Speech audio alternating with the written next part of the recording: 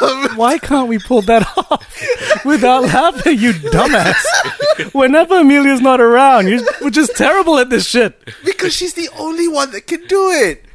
I know, right? That's fucking sad. Hello and welcome to Geeks in Malaysia. Hello. Hello. Yes, Yes. I'm not Amelia Chen. I am Nick Dorian. I'm Carol Mbaha, and today we have filling in for Amelia Chen because she... How do we say this? Okay, she's in a play where the press performance is tonight, which Yes. I'm filming. Yes. And I don't know why she thought she'd be able to make it today, to be honest with you, because she had an audition Yes. for newscasting. Which is going places at the moment. Yes, we'll talk to her about that later. Yes. And she's having to do another run-through as well. At 4:45. Wait, no. She said she needed to leave at 4:45, so I'm guessing the run maybe Yeah. at 5:30. Like- And then she's got the run tonight at 8:30, right? I think it's a good thing that she's not on, just simply so that yeah, so she can we chill don't for a while, right? bug her with that. That's Yeah. a crying shame. You know? And yes, And that is the voice voice. that you hear. Is the person that's going to be filling in for Amelia today. We Am were I? originally Yes. we were originally going to all of us interview him, but Yeah. instead, he's literally sitting in Amelia's spot using Amelia's mic. I am. He is the Goldilocks of this motherfucker. Ladies and gentlemen, the director and creator, story-wise. And writer, co-writer. You did write some bits Yeah. as well? Oh, well, no, I wrote the story. There you go. Yeah, so you wrote something. So now he takes ownership as the writer of Shadowplay, a movie that is available for streaming on all streaming platforms. Mr. Tony Pietra Arjuna. Hello. Is the J... Whenever I see that surname, I'm like, wait, is the J silent or is it... No, it's What, definitely not. Aruna? It's Arjuna. I was like, Tony Pietra Arjuna. No. Well, we could go. We could probably go that route if I was in the southwest of the U.S. You know? So if Probably you get take, away if you with take that, this you know? film to like South by Southwest, like, Yeah. My name's Tony Pietro Arjuna. Wouldn't that be messed up? You go to South by and they just automatically speak to you in Spanish. It's happened before. Are you fucking kidding me? No, all the time. When I was living in the States, You're a pale-faced Mexican. What you doing in Boston? Actually, from time to time, I'd get a tan, so that's when it happens. So I'll just Wait, have to really? go, Like- no habla español. Wait, you Okay. no habla español with a Mexican accent? No, it's funny. It's usually white people who come up to me. Okay. Of course. I'm assuming that oh, you're not Mexican. What are you, man? So I'm like, no, I'm something else. you don't ever bother I'll be mentioning the with you, country. man. I'm just something else. You never felt like, fuck it, I should just learn Spanish? I probably should have. Although in Boston, is that... No, not Handy. quite the place. No. Yeah, right? But when I do go back to the States, I'll probably go to the West Coast. So that's my incentive. I got a friend who's been studying in the States for the past couple of years, and he still won't learn any Spanish. Yeah. I'm Which like, part of the States? California. Does he that's just not like Spanish, or? I don't know. I'm like, why haven't you learned Spanish? Yeah. And he's like, oh. Well, he should, because by within the next 20 years or so, everybody's going to be speaking Spanish. Exactly. At the very least, when some shit goes down, you can go over to the hombres and be like, yo. So if we find Tony in Mexico, we know what happened. Yeah. Be all Breaking Bad down there. basically chugging tequilas, That sounds like fun.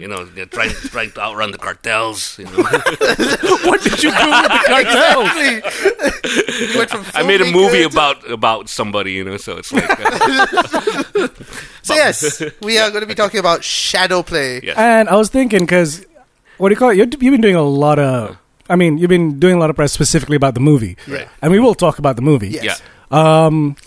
But I thought since we have like this long-ass segment and we can talk whatever we want, Yeah. maybe we could talk to you about to you as a filmmaker. Sure. Yeah. Absolutely. Yes. Yeah. Because if you want to listen to the film like in a whole, Yeah. freaking Skip Intro did one yesterday, which is out yesterday, and now ours is out today. Yeah, right. So There you thanks, go. Skip Intro. No, I welcome that because I'm going to the Kota Kinabalu Film Festival, International Film Festival this That's weekend. this Yeah. weekend. Yeah, so there's going to be a screening of the film. Yo, on you one better bring a mask, bro. I know. I've been hearing, what's going down. Maybe there. some although goggles, although it's too. been raining apparently, so far it's not that bad. Oh, yeah? Yeah. Okay. That's why I've been, It hasn't been raining at all yeah. here. It did. No. When? It's, But like a bit. But I think because they're seeding the clouds and shit. yeah, well, I needed to rain today because I'm choking. But I anyway, imagine. so after that, they're telling me to give a master class the Ooh. following day. So I'm like, so A I don't master know. class on? On basically, what I've been doing as a filmmaker, so I don't know what the fuck I'm gonna say. So I guess this is a good. Have you dry watched run. Have you watched any of the masterclasses? Yeah, I have. But Like Scorsese's or Yeah. So- Werner Herzog's? yeah, basically just So just talk about your life. talk Yeah. about your life, basically. So I guess we can do that as a dry Yeah. run. Yeah. You Yes. must have seen the Lynch one.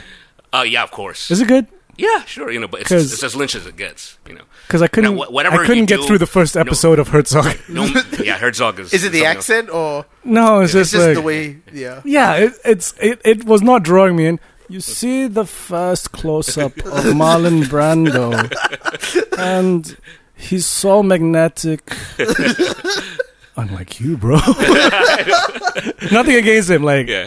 and especially he's a great actor too. Yeah. But He yeah. is. He is. Well, he's gonna be- Upcoming in The Mandalorian. As opposed to with Lynch, yes, I imagine he's like, and yeah. then I made this film, and it looked like Well- this. But you'll be surprised at how lucid he is when he talks. And he's like the one thing that every one of us filmmakers take away. I'm doing my best impression of him. Is always have final cut. Never compromise on your final cut. So yeah, that's it. That's this. This is the thing right there. But Maybe of you course, should it's, pull out that impression in KK. that could be my shtick. I got to see him talk like, the premiere for Straight Story Right. in London. Oh, sweet. And I was like, wow, the caricatures are real. Yeah. I decided to make this film. You're like, why do you talk like one of your characters? But okay, let's go actor studio on this motherfucking like. We begin as we do in the what was beginning. On that note. Wearing a Twin Twin Peaks Peaks shirt, of course. So it's like, well, we'll begin as we do on the actor studio in the beginning. Where were you born? Where was I born? I was born in Jakarta, Oh, in Indonesia.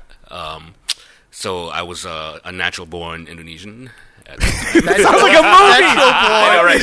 There you Natural go. born that's Indonesian. a movie right Yes. there. NBI. There you go. There you go. Okay. You got the title of No. either one of your next films. No, incidentally, some people, Dane Said, one of them, has been encouraging me. You should be doing a film about your life.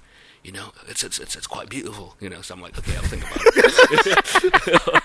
Which Englishman is coming up to you going, No, "It's quite beautiful." if you met Den Said, Oh, okay. Yeah. it'll make Yeah, sense. No, Dane's the man. Dane is Dane. Yeah. Is the best way to describe Yeah, him. And now you've got your name for your biopic. There you Natural go. born Indonesian. There you go. Okay. What would okay? Yeah. Yeah. What was the first insemination of filmmaking in your life? Yes. When did cinema Okay. jizz itself all over your face? Okay. Basically, the first time I was actually taken to the movies. Which Okay. was Okay, this is an age test right here, so I might as well put it Go out on. there. Okay, it was Flash Gordon. Oh, wait. The cinema released of Flash Gordon. Yes, that's how it old I am. released here? No, I was in Indonesia. Oh, at the okay, time, okay. It released in Indonesia. Yeah. So I think that's basically. I mean, if you take a kid at that age, I think I was about 3 years old at the time. And it completely rewires you. And I think and even in the same year, back to back, it was Superman 2 as well. So those two films. I actually forgot which order. Just basically told me. Subconsciously told me that I want to imagine things, and make them come real, and pretty much all of my childhood, that's what I've been doing. But it took me a while to realize that film was the way to do it. Yeah, because at that age, you don't usually think 7-year-old, I'm going to be a filmmaker. Yeah, no. So how did you? That happened with Evil Dead 2. Okay, before we get there though, Yeah. how would you what do you call it? Express this creative desire. Okay. Like, what would you do? Write, draw. At that time? Yeah, draw. when you're a kid. Because, Draw. Yeah, because I think we're all in the same boat here. That's why we're on Geeks in Malaysia. I grew up in comic books as well. So my initial ambition was, once I realized that I wanted to imagine and make things real, was through comic books. So I drew a lot. I wanted to be a comic book artist. My dad. Okay. Continue. Okay, yeah. Okay. But then I realized, no, this is too much work. Any particular artists or comic books that really influenced you? I'd say at that age, it was a lot of the obviously a lot of the Marvel and DC stuff, But I think artists in particular were George Perez, Oh, yes. and who else at that time? John Byrne, So I think initially I was more geared towards DC, Okay. and then halfway through I started to get hit with Marvel. At a more towards my adolescence, I think. Okay. So I think initially it was DC, and I think a lot of it had to do with what Superman 2 did to me when I went to watch it in the movies. Okay. So, and then I think then it was like just got too hard. My wrists were wearing out, and then at the age of 10, Evil Dead 2 came out. Completely blew my mind. Never seen anything like it before. You never saw Evil Dead, the first one? I only saw it after. Okay. Because I did, and because at that point I didn't know much about Evil Dead 1, and Evil Dead 2 just kind of like, saw it in the video rental store. I'm like, hey, this looks kind of cool. Skeleton with eyes popping out. So and popped it in, and it was like, what the fuck's going on with this film? I don't know what the fuck's happening. It's scary, it's funny, it's a friggin' Looney Tunes. It's a Looney Tunes cartoon. Yes, it doesn't make any sense, but it completely blew my mind. Yes, and it just opened me up to the possibilities of what you could do with the film medium. And I think at that point, incidentally, even though it wasn't what you call a serious film by any stretch of the imagination, it showed me, it made me start thinking seriously about film. Okay, but that wouldn't really take shape until I saw Blue Velvet. Okay.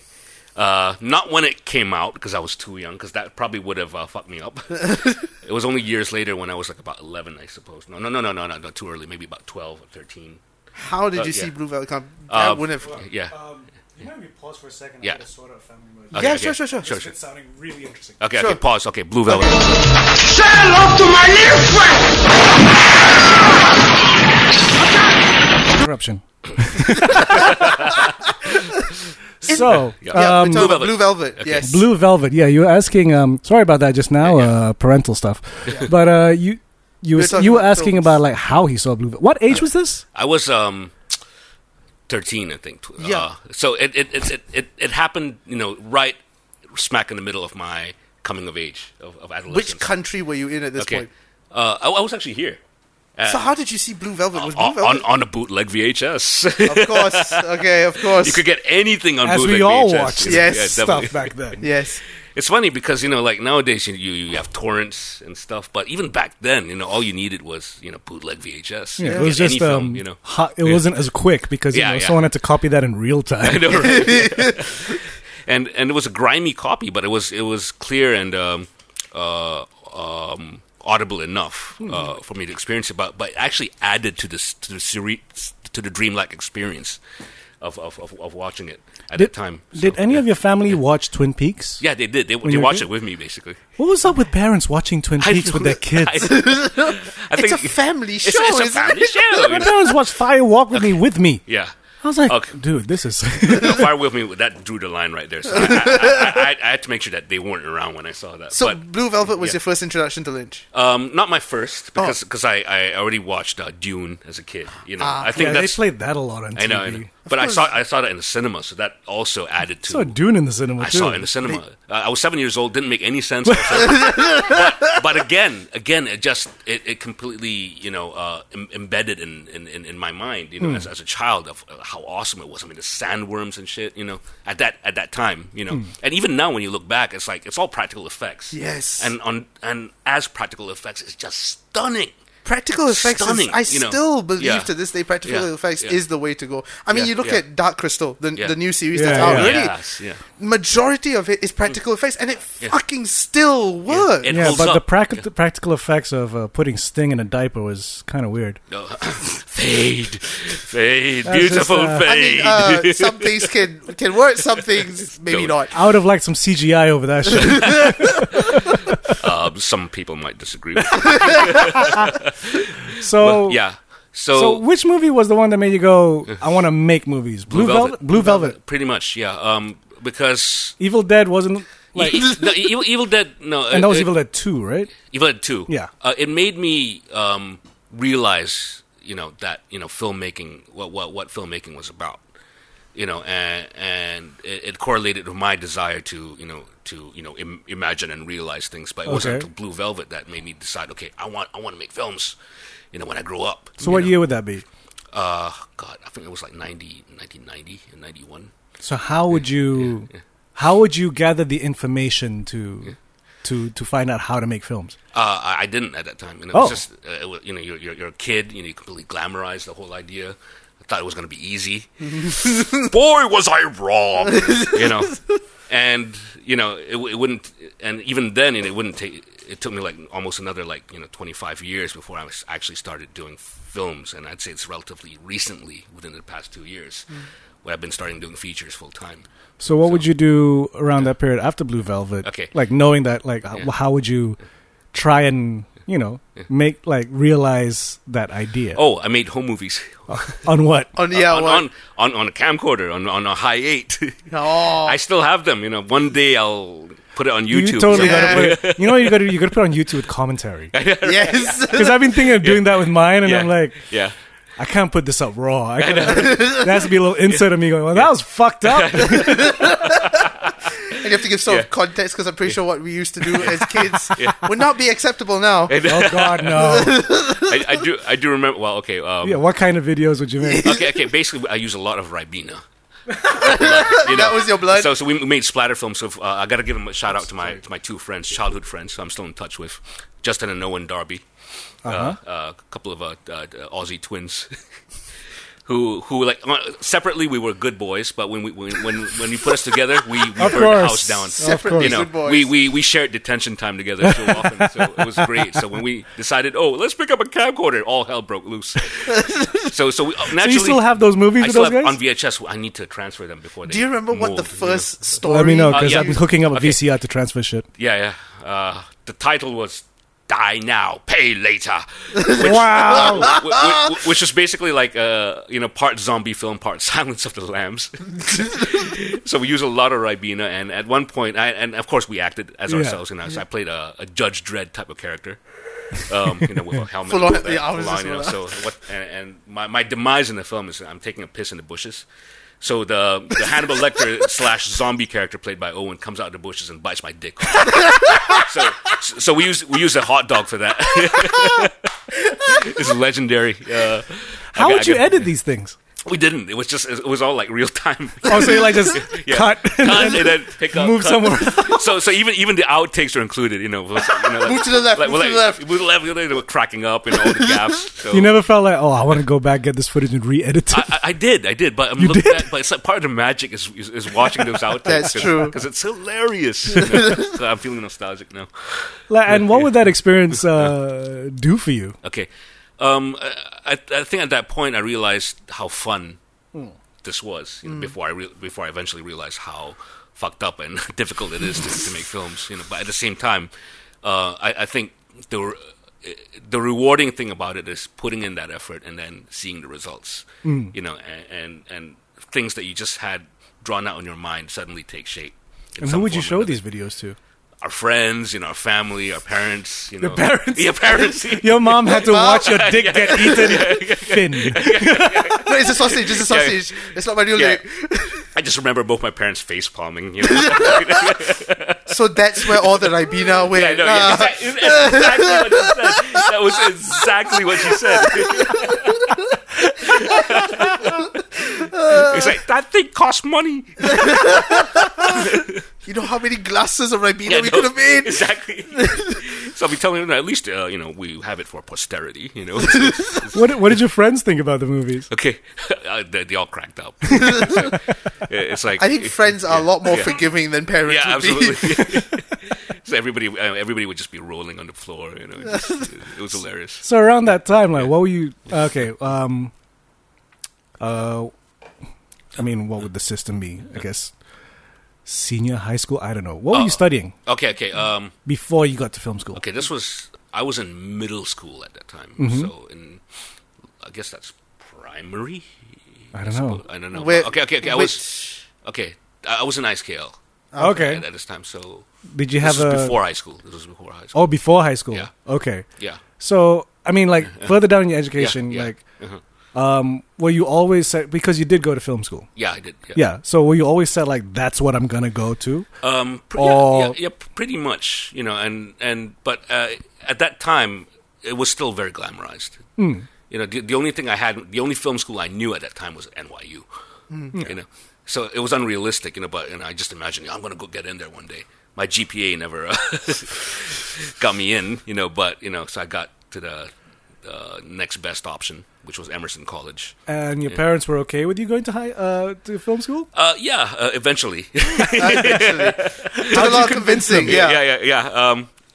Even the convincing wasn't that hard. I think it had to grow on them. Because God bless them, both of them. I love them both, and they've always been supportive of what I do, because they know that. I think to begin with, what encouraged them was the fact that I knew what I wanted to do already. Okay. I had a direction, even though I'm still poor. But but hopefully that's going to change soon, because I'm more of a financial adult these days. I'm thinking that's good. At least you're not playing with Ribena anymore. I know, right? Exactly. And thinking in terms of how can I make this more bankable on the long run? But that's now. Then it was all about this is what I wanted. This is all about self-fulfillment, Wait, you were using self-fulfillment as a phrase when you were 11 years old? Yeah, self-realization. Because I had to tell my dad. You were Tony Robbins watching motherfucker, ain't you? Pretty much. Because I had to tell my dad that, especially because he was a banker. So in his mind, it's like, am I going to be financially stable from doing this? And he was right. I wasn't, but... The answer to that question is simple. I know. No.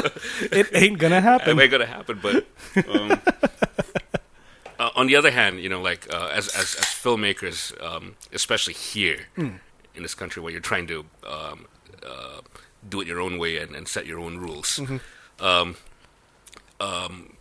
there's bound to be a trade-off at some point. So I think if we fast forward to now, what I would say is, I like to do this while I'm still relatively young, and since I'm not married with children yet, I can afford to do this. But at some point, I'm going to say, okay, I'm quite happy with what I've done.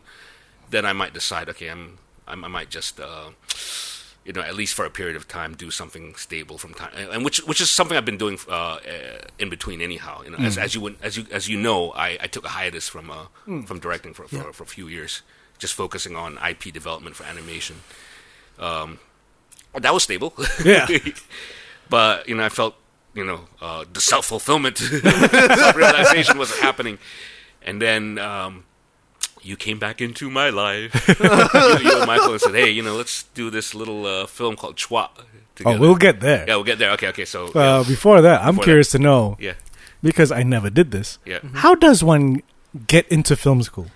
Yeah, like, when you think like, oh, I want to study economics. Well, you better be doing economics and A-levels and blah, blah, blah, and statistics. Do you have to show, like, things that you used to do? Like it helped, but...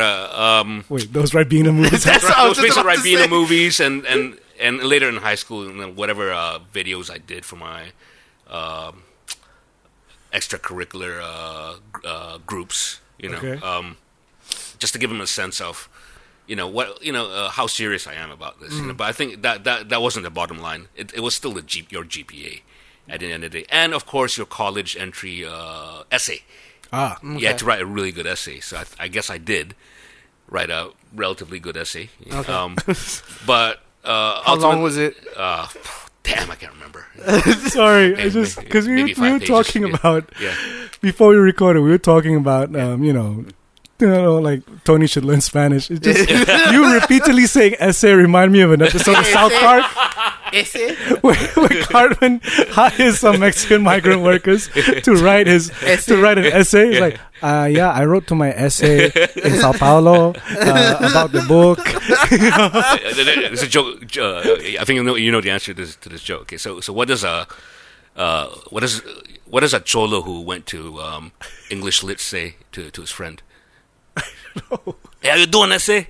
Okay. I'm laughing at my own joke. So you wrote your essay. Do you still have your essay? I think I do. We can't say essay. Yeah, essay. I've locked my essay up in the basement. He lives with me constantly. Okay. Let's not get stereotypical over here. And what was his school? Emerson College. Yeah. So where's that? In Boston. Okay. Okay. So that just to convince them that that this is what you want to do, this is the direction you want to take, and whatnot, But ultimately, it's still a school. So you still have your general education. They still factor in your GPA, but ultimately, it's what you want to do once you enter. Okay.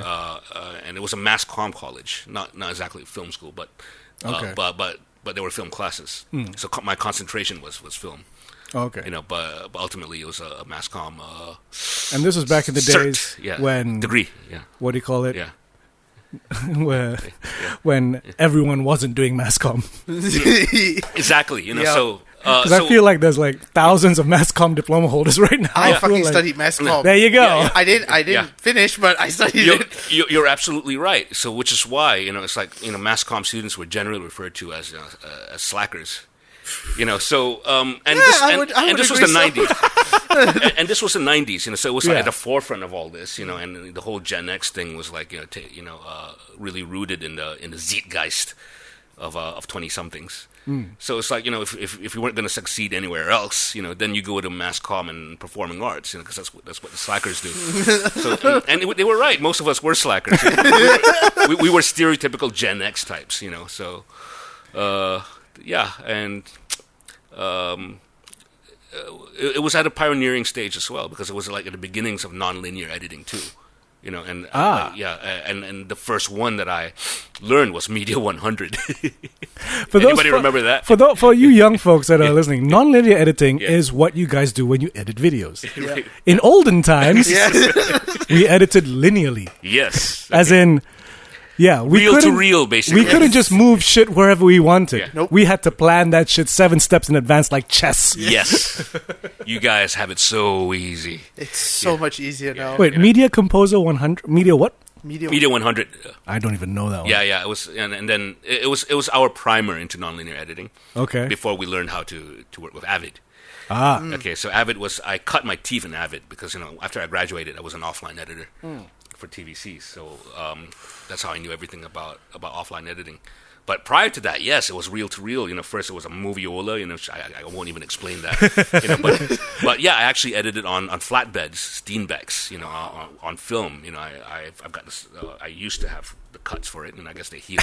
But cut and splice. One time I almost chopped my finger off it because it was like 3 a.m. Is that how sharp those fucking things are? You would think they would have to Yeah, be that yeah. sharp. I mean, Yeah. it's just film. Yeah, but But still, still- it's got to be a clean Yeah. slice. You can't exactly Yeah. have little jagged Yeah. edges Yeah. or even the tiniest. That's why I think I would fail that, because Yeah. I can't Yeah. cut a straight line to save my life. That's why it's a marvel of what's the word? Engineering, I guess, or craftsmanship in terms of how they make it so accurate. And you just put that shit together with sellotape? Oh, I mean that's what you do. It's like when you cut and splice, it's like you stamp it with sellotape. How do you not see the sellotape? This is for the work print. Uh-huh. Okay, so when they do the negative matching, then you. I'm so like Yeah. It's so I on have- one hand I'm so glad I didn't go through it. On Yeah. the other hand, Yeah. I kind of wish I did. Yeah, so on the work print, you do see all that. You see the tape, you see the Which is the why dirt and the scratches. back in the and- day yeah. when you'd go to Malaysian cinemas and Yeah. you see the censorship, you know where the cuts are. you know exactly Yeah. where they are. But it's hilarious. You could actually see the tape and all. That. Yeah. But yeah, so once the negative matching is done, then it's all gone. So you'd learn like what? Okay. Everything regarding production in that type of course? Yeah. But Sound recording on a Nagra. Yeah. Even that. I even learned how to load a film mag. Do you still remember? No, I never want to do it again because it's the most nerve-wracking thing ever. I mean, you're doing it on set, with a black bag. You can't expose the film. You can't unspool it. And it's just by yeah. feel, right? By feel, So I learned the skill at that time. So if I continued with it, I'd be like Zatoichi. I could do things in the dark. How long did you have to practice in order to get it second nature? I didn't have much time really, and it's like took me 3 runs at it. But I mean, like extensive runs before I could get it. But even then, I mean, one of my most traumatic events was on a film class shoot. I was assigned as AC. I unspooled the film, and I thought I fucked the whole thing up, But awesomely enough, everybody else was really understanding. My seniors, and they found somebody who was able to spool it back. Wow. And salvage the film. I can't remember because Yeah. like there's a video online on my YouTube channel of me developing just regular photography films. That's 36 frames. Yeah, right. And I had to trim it down because it took me almost half an hour just to get the fucking film out Right. and spool it onto the developing spool. I just got half an hour footage of me just going, fuck! Looking up in the sky like, fuck! You need to put that footage That's how out I there. felt. I know, right? Oh. And have like a fuck counter in the corner. Oh, We have to use 2 batteries on the fucking camera because it's taking so long. Right. So, Okay, you went to film school Yeah. and then you graduate with honors? Well, with honors, yes. Bachelor's degree, Bachelor of Arts. What was your graduation? Undergraduate. What was your graduation film about? I mean, your final. I guess it would be your final thesis. Oh, okay. Yeah. It was a film called Hard to Boil. And Oh, I wonder where. I wonder where this influence came from. Yep. and it's funny enough, it's basically the blueprint for shadow play. Really? Oh. In a lot of respects, minus the Lynchian elements. But I think it's something that was written by my friend Ian. Okay. And I decided it never got filmed. So he showed it to me. He was like, "Oh, dude, I want to make this as my it's my last semester flick." So I did. And along the way, I used it as a blueprint for how I wanted to find a voice for myself as a filmmaker too. So basically the David, not so much the Lynch elements at that time, but a lot of the Michael Mann influences were. Oh, sorry. Okay. Came into play. We So shot. what was the plot? Basically, it was about a down and out private eye. Whose ex comes back into his life, and basically they haven't seen each other for years. So he needed to give the impression to her that he's like, this, really badass private dick. So he creates this persona for himself, to impress her, But of course it all falls apart. But as it falls apart, the fantasy continues to play out in his mind. Wow, you have been making shadow play for a long time. Pretty much, So I have to say that Ian, pretty much influenced me in that respect. And he saw the film. Yeah. He bought it. God bless him. And he's like, dude, it's like I'm so proud of you and blah blah blah. And it's like, this reminds us of our old days. It's all come. Thank God It's all come full circle. This is my film. Yeah, he's like, where's my royalty check, motherfucker? You reply, Malaysia, motherfucker! What royalty check? We got no unions here, bitch. Fucking A. But incidentally, we had a talk and there's a feature script that he wrote called "Murder is a Crime Unless," based on Know Your Rights, The Clash. Okay. And I told him, okay, dude, let's just somehow try to make this happen. Now that you've seen what I can do and you dig it, let's make this happen in one form or another, whether it's here or there. So it's like, okay, let's go down that road as soon as possible. So who knows? You might see that film come out. You heard it here first. Yeah. Yep. Yeah. Hopefully within our lifetime, maybe within the next few years if things go in our favor. So you graduated, and then where did you go from there? Here. You came back here. Wow. The story of many yes. Malaysian who goes somewhere else. I know. Eventually they come back. I know, but the thing is, it wasn't my intention to come back. Would you have been able to work there though? No, that's the thing. On the other hand, it was a 50-50 chance because it's a big place, a lot of fish in the ocean. Not everybody gets through, and it's true because most of my fellow film students, most of them ended up doing something else altogether. And let's face it, at that time, it wasn't that kind to Asians, I would believe. I'm pretty sure you could have gotten a job editing at PBS or something. Probably, okay. yeah. That's one thing, but no. I didn't feel that way. To be honest, Trim down this masterpiece yeah, theater. Right. I would say it's the reverse now. Yeah. Marga! But So what did you start doing once you came back here? How did you get into the industry here? basically as a tape operator. Explain that to the young ones. Yeah, somebody who basically transfers and copies tapes in the machine room for an editing post-production company. How long did you do that job? Just a couple months, and then Even that sounds fucking long. I know it was. I was worried the words out of his mouth would be a couple of years. No. That was what was in front of me.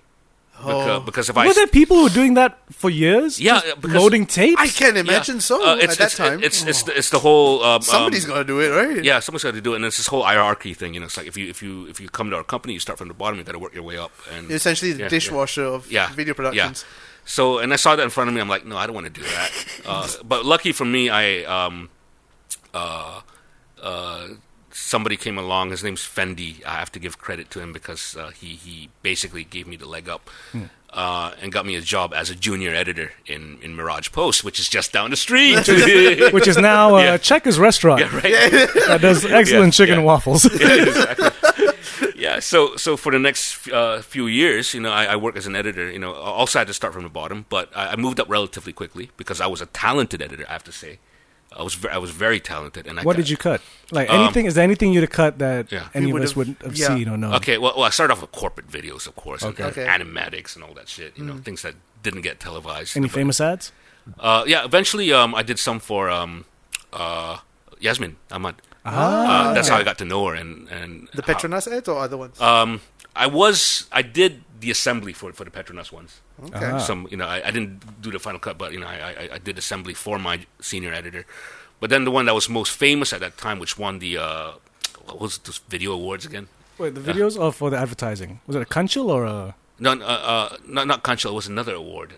God, I can't remember. It doesn't exist anymore. Okay. But it was this promo she did for the World Cup. Where it was like a family watching football, and they were all addicted to it to the point that the husband would actually eat an actual football. So Tony just ate the mic. I ate my arm. Okay.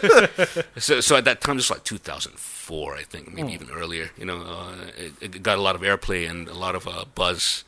So that was probably at that time the most famous one that I cut. Okay, and that's how I got on Yasmin's radar. Okay. And it was her who basically encouraged me to, you know, just, you know, don't worry about it. You know, just get off your ass and make films. You know, because at that time I felt very confident in my skills as an editor, in my budding skills as an editor. It was my comfort zone. Yeah. I didn't think I would actually direct. I wasn't confident enough because I knew that it would take talent and skill to do it. I didn't know whether I had talent. But then she made me realize, look, you know, you're an editor. Already that gives you a lot of power as a director because you're shooting to edit. You've already got a picture in your mind of how the product is going to look, you know. And she was right, you know. But ultimately, what made me finally pick up that camera? No, wait. No. But okay, yeah, you're right. Wait, okay, what made me? I know your history too. I know. Okay, I'm a part of it. Okay, what made me take it seriously? Okay, what made me take it seriously and made me realize that I can do this too was the man sitting right in front of me, right here. Okay, when he made this little film called Chipla. Okay. But before that, that's a skeleton in the closet. Before that, see, because here's the thing. Yeah, you know, like, yeah. I mean, thank you. You give me a lot of credit for this, but vice versa, I give you a lot of credit we give each other because what do you call it at the time? Because I remember this would have been 2003. Yeah. Right, 2003. And this is where I want to explore your history a bit. Yeah. So around 2003, a mutual friend of ours, Jordan. Okay. Yep. Jordan Slyman from Voxel Imaging Pictures. I can't know, Voxel. You know, like graphics and shit. He calls me up and he's like, yo, this friend of mine, Tony, is making a short film. He needs an actor. Yeah. And I recommended you. Yeah. You know? So I was like, okay. And I met this dude, Mr. Tony Pietra, and he cast me in this short film called Seeing Things. Okay. Right? Yeah. And it was from watching him make that film, which coincidentally involved a lot of Ribena. Guess some things never change. Exactly. Because, you know, I always wanted to be a filmmaker, but I never set foot on any type of film production. I'd read a lot about it, but I'd never really seen it. I was getting into indie filmmaking, but again, I'd never really seen it. Yeah, yeah. So sitting there, covered in blood, watching Tony tell his DP to move this. It was a Canon XL1. One. Wow, Yeah. you still remember? Oh yeah, I remember camera. Canon XL1 was a Manfrotto tripod, and there was 2 redheads. Wow. Whoa. I can't remember that. Right? And I'm just watching all this, going, and oh yeah, there was a sound man. Yes, because there was dialogue, so there was a sound man. So watching all this, because that's pretty small. You imagine film crews as this big thing. I was like, even an indie film, you got to need people. Yeah. And I'm looking at it like, is this all we need to make something? I can do this. And that was the catalyst. Like, I wouldn't have.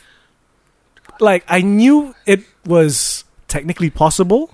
I had a video camera, but I didn't think it was actually possible until I saw it. So seeing you do that made me go, oh shit, it can be done. And I was already shooting and cutting stuff. I just didn't think like, no, but fiction's different. It's not like these silly little videos I make. So that was like, oh shit, this is all you need. So so I want to explore that era. Okay. Because first off, how did you know the Vauxhall Boys? Okay. Oh, good question. Oh, okay. It was Because I've never known how you knew each other. I was editing a music video for Pete Teo, Arms of Marianne.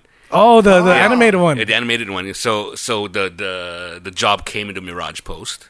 I was assigned as the editor. That's how I met them. Wow. Rest is history.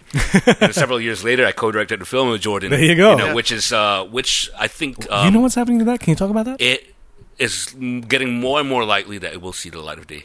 Nice. Because I just revisited it with them recently. The VFX is pretty incredible now. Oh, yeah? Yeah, compared to The first cut? the first cut, because the concept of the creature has changed. It's not a crab anymore? There's still some crabs in it, I want to know about this. but that's all I'm gonna say. Spoilers. Yeah, so crabs. Crabs. But it's I don't want to jinx it, so I would just say that I'm positive. Okay. I'm Okay. positive about it. So how would you... Yeah, so that short film, Yeah. how'd that come about? How did it come about? I don't think anybody actually saw Incidentally, we need to sit down. Yes, we need to do... That'll be the first video. We What? do a commentary about that fucking Oh, short hell. film. Because I would I'll post love that to shit see up on this short YouTube. film. Oh, wait, actually, come to think, I've almost forgotten about this. It did win something. Right? Yes, it did. Yeah, the digital Some digital video award. Cyberjaya Digital Video There Awards. you go. I don't- need to see this. I don't know how and why it won, but I've got an MPEG did. of this. I got the to see MPEG. this. It must have been the latent commentary on smoking, on the effects of smoking, because basically the character, spoiler alert, dies from smoking too much. But he sees his own death. Okay. He tries to prevent it, but actually it's because his lungs got poisoned, and then he starts Was to he puke the out guy a lot of that- blood. Were you the smoker? Yeah. Yep. Let that be a warning to you. That was a interesting, fun shoot. Yeah. It was a lot of I fun. heard It was fun. I It heard was on fun. Skip Intro that there was a lot of vomit involved or something. Blood. I just puked up a lot of blood. Okay. Yeah. What made you want to make that short film, though? No, it was. Yeah, incidentally, it was. I think the catalyst was Yasmin. When she told me just do a short film. Pick up a camera, get your friends together, and see what you can do with it. Written by Alan Quay. Alan Quay, of the Star. Yes. So that's how I don't know how. Yeah, how did you... Oh, we got introduced. Yasmin introduced us. So Yasmin is see how very things are integral connected. Did you Yeah, ever yeah. show Yasmin the film? No. Why? Because I knew she would poo-poo on it. She'd be like, I told you to pick up a camera, but this is what I expected. Exactly. Yasmin poo-poo is still a Yasmin poo-poo. I know it's true. It would have been golden poo-poo. It would have been like, Yeah, when Cassavetes told Yeah, yeah. Scorsese after Boss got birth, they're like, it's cool, just don't do that shit Yeah, I know, again. right? Because the logical thing would be to ask her for feedback, but I already gave myself the feedback, so I'm like, I'm good. I know what I did wrong.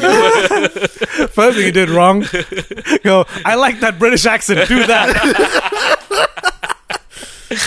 Oh yes, Right? Yeah. This film needs to see the light Oh, of it's day. so random. Koksang. no coxing.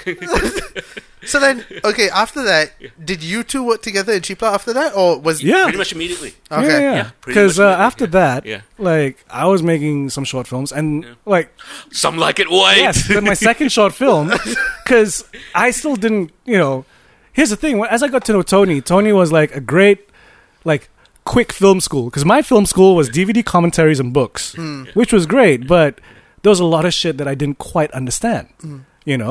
So. What do you call it? Tony was kind of my first teacher for cinematography. You know what I mean? I remember for ages of just telling him, like, what the fuck is anamorphic? And he's like, no, it's like this. Well, why don't you just... What the fuck is anamorphic? Why just... What? Why do you need to use glass for this shit? Well, I still have trouble explaining it, but that's a general idea. Yeah.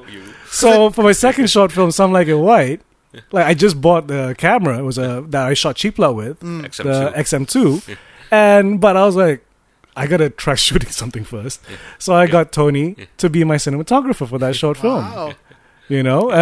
So yeah, like Fun, yeah. unfortunately we had like a shitty digital camera, so the only photos I have of that shoot are like 320 by 240 pixels, which back then were like it's quite clear. Look at the colors. How times have changed. God. Times yes. have changed. That's just a tiny thumbnail. 0.3 megapixels or some shit. Jesus. It was And a pretty then- shitty fucking camera. It's time for a restoration. And then how did you two get to the infamous now Dark City? I was after Chipla, like, because I remember like you were one of my main sounding boards for Chipla. Yeah. Like I'll pass you the script, Yeah. and we shot a scene like at his place as well, which was a lot of fun. It was a lot of fun shooting scenes together with this dude. We could do it again. And like he was you were the one that gave the insight of like, oh, I'll wear like a hoodie because editing suites are so cold. Shit like that. I thought it was just because you were very mysterious. I didn't know that's the true reason. Yeah, And the whole time I'm like, I only see part of Tony's face. I didn't know what his eyes looked like. It wasn't even a hoodie; it was an anorak. They fucking blast these rooms with ACs just so they can keep the machines cool. But never mind the humans. Yeah. If you would like to see this film, it is on YouTube. YouTube.com/Kai Mano, right? Yes, Kaimano. It's up there. It's a pioneering film. Guys. Yes, it is. Honestly, it is. It's like the beginnings of pretty much of indie filmmaking. On the heels of Lips to Lips, I suppose. Oh, I Lips to think- Lips, yeah. Beautiful Washing Machine, Yes. Sniper. Yeah. Yeah. And Tony was my +1 Yeah. at the, what do you call it? Yeah. The Anugrah screen. Wow. Yeah. Because my girlfriend was like, I don't want to go. So second best, Tony. Yeah. Yes. And I turned out to be the good luck charm too. Oh, because yes. that night the film won. Yes. But we were, like, at that point already, were we working on stuff, like trying to come up with stuff? I think the genesis of Shadowplay was already taking shape. It was at that taking point. place, Yeah. right? But Yeah, yeah. you were more, you were hustling, Tony was hustling a lot more than me. Of course. Because, like, like for a good few years, Tony was my pimp. Unwittingly. Like, he'd get a project, like, oh, you know who else you should hire? Yeah. So Dark City, like, you Yeah, were yeah. already directing. Yeah, a couple of episodes. Like, yeah. you had. Car Park Murder. Yeah. Oh, so you were already part of Dark City Yeah. before you went in. Yeah. And then he contacted me and said, like, yo, they're doing this series. Yeah. Why don't you pitch a script? So I wrote Yeah. IC, I believe, the one about the Pontiana, like as a spec script, just to show like I can write. And that was a script. See how it all comes around. Yeah. That was a script I originally wrote Yeah. to shoot with Jordan Right. and a bunch of our friends. Yeah. That one and the time travel one. Yeah. Both of those Yeah. were supposed to be shot like, Right. we were coming up like Yeah. with ideas together. Yeah. There's like a bit of footage of us trying to shoot it, and then we're like, fuck it, let's play Tony Hawk. On Sega Dreamcast. So we ended up playing video games for the rest Which of the is day. actually 20 years old. Today. Oh God, yes. Either Tony today Hawk- or yesterday. Tony Hawk Celebrated his Pro Skater. birthday. So like, yeah, I went in and just passed that script, and it was Keith. Good old Keith at Meets Films. Yeah. Right? And he's like, he saw the script, started reading, read like the first 5 pages, then he skipped to the end. Okay. So, okay, we'll make this one. And he starts writing a check, and I'm like, Oh my God. Yeah. what the fuck is happening? Then as he's writing the check, hey, you direct as well, right? You want to direct this? Okay. Okay. He takes out another check. I'm like, And Tony is standing inside, like, grinning. If only it was this I was like- easy now. Yeah. You know, Oh, yeah, like, yeah. yeah. I saw, like, he was the one hustling. Like, you were doing a lot of hustling back Yeah, then. yeah. I suppose, because I mean, we were younger, and Yeah. we wanted to kickstart our careers. The man works You know. hard. And I always believe, you don't do these things alone. Yeah. You get your friends on board, because from my point of view, filmmaking, it's more rewarding when you share it. And even if everybody goes on their own tangents, you're still on the same train, basically on that journey. So you're just in a different compartment sometimes. But ultimately, sometimes you meet in the middle of the dining hall or something, or dining car or whatever. Actually, this might be good for any Yeah. budding filmmakers Yeah. because I've met a lot of young filmmakers who are also very inherently shy Yeah. or have anxiety or nervous about being in social situations. Yeah. And I think you can relate to that Yes. in some way. Yes. So how the fuck were you hustling more than me? Damn. I don't know. It's like, well, on one hand, for a fact also that it takes a lot to get me out. Yes. So So how did you get out? I know. Go to places that I didn't even know about. Talk to people I've never met. A lot of it was gathered from having worked in the industry for a few years already in post. So you get to meet people, you know people, and once you get comfy with them, then I suppose you know where to go in these situations, in these social situations, and feel comfortable there. Though, okay, know, to yeah, be fair, though, yeah, a lot of yeah. people I've met in post-production houses at the time who were editors Yeah, I meant- have like 5 words yeah, in their conversational Yeah. skills. Like, No, like that? Cut that. yeah. Like that? Yeah. Render now? Yeah, yeah. You know? Just do what you're told. Just operate, But yeah, I guess I was different in that sense because then I began to realize, okay, maybe I'm more of a filmmaker rather than just an editor, and this desire to actually go out and network played into that. But yeah, because you meet a lot of directors, obviously, and it wasn't just commercial clients, eventually, because it's a small town, small industry, Oh, you shit. get to meet indie filmmakers as well. Yep. Yeah. Oh, shit. Hang on. Okay.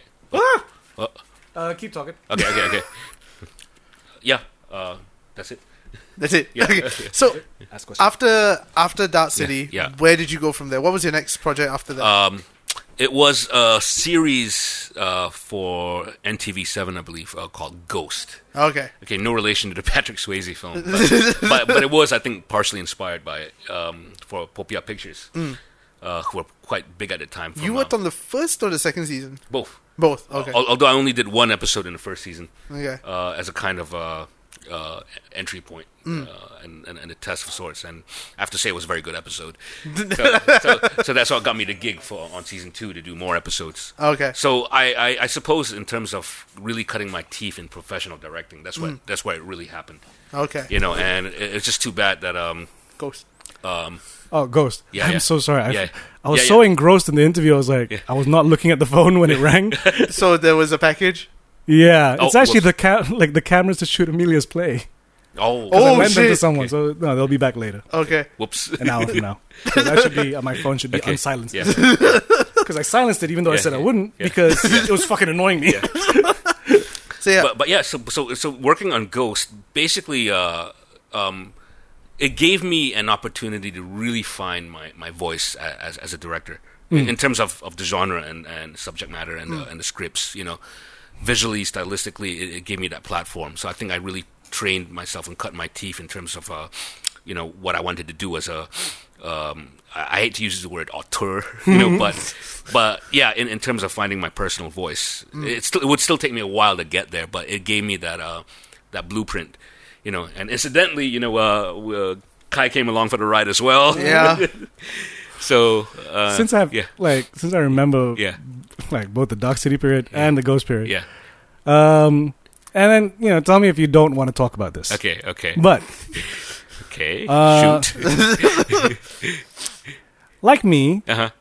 we're both not the most well versed in BM. Yes. Yes. Okay. Did you find it difficult to communicate your vision to the crew? Not really. Yeah. Although there was some pushback every now and then, especially from a DP. This is when I wanted to shoot in fluorescence and neons. You know, something that he didn't particularly like. You know, everything had to be tungsten. You know? So even for like cool color temperatures, you know, there was one scene where it was all just fluorescent, which I wanted to color correct. I'm using the old term to make it bluish. You know, even then he wanted to balance it with some tungsten. Where initially I was like, no. It's like, but he insisted. So I'm like, okay, fine. I'm new. I'll do what you say. You know, but eventually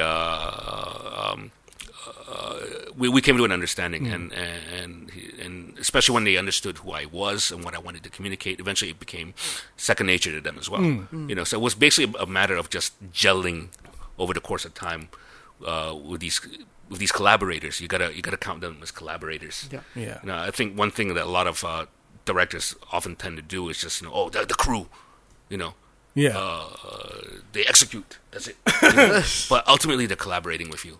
At the end of the day, the Yeah. crew Yeah. is your Yeah. your paintbrushes and your paints. Exactly. Exactly. You know, always remember that, guys. You got to wash your Yeah. brushes. Yes. Exactly. You know, Don't treat them like shit. don't treat Yep. them like shit. Because then you you have to keep buying you brushes. know? You know, exactly. You know, So with that visual style Yeah. that you have, which like from early on, Yeah. me and a lot of your peers, like the people around you that know you, were all like, "Yep, that's Tony look." You know?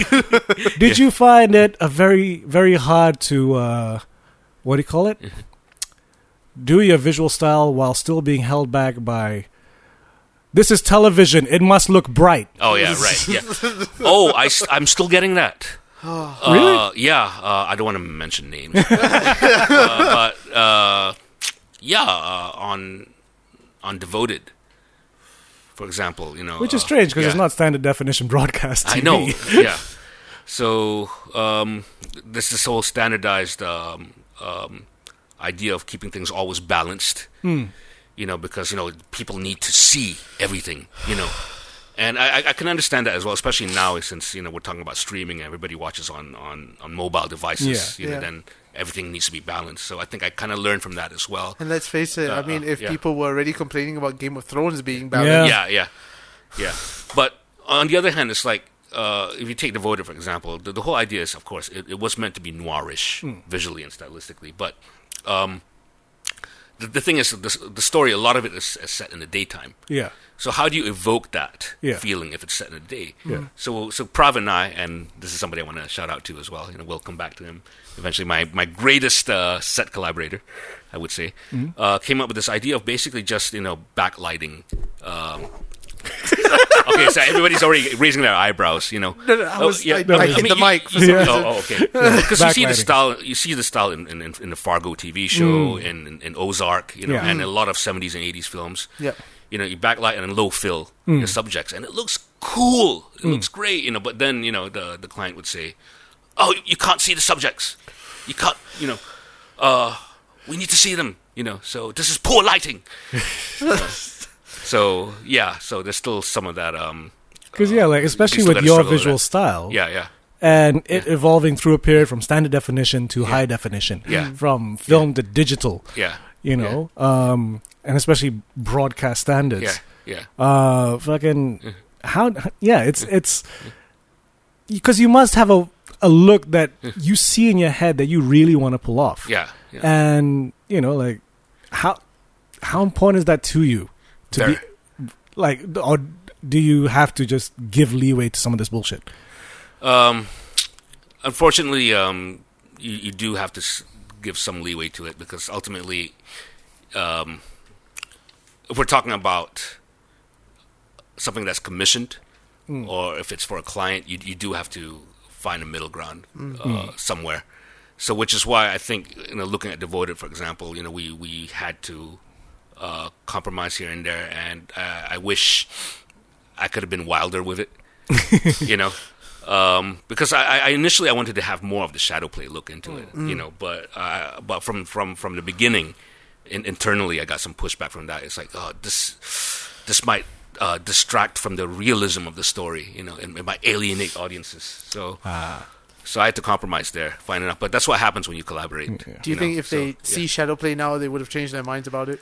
It's possible, because funny enough, you know, when some of that style actually came into play in Devoted, the client would say, "No, this is how the film should have looked like. This is how the series should have looked like. It's like, that's what I wanted to do initially, but this is what happens when you're dealing with different voices. You know, somebody wanting this, somebody else wanting that. So would you say it was the same experience as Agi Idup Aging Laban?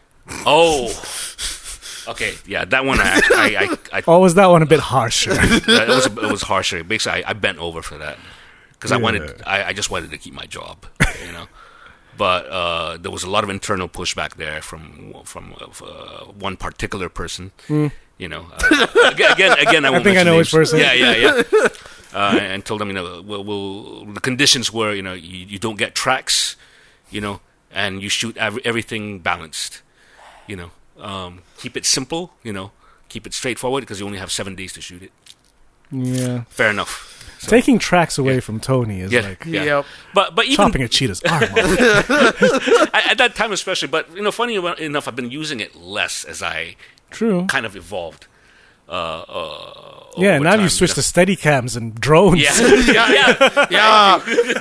I didn't see much track shots in Shadowplay. Yeah, there was a fucking lot of drone shots though.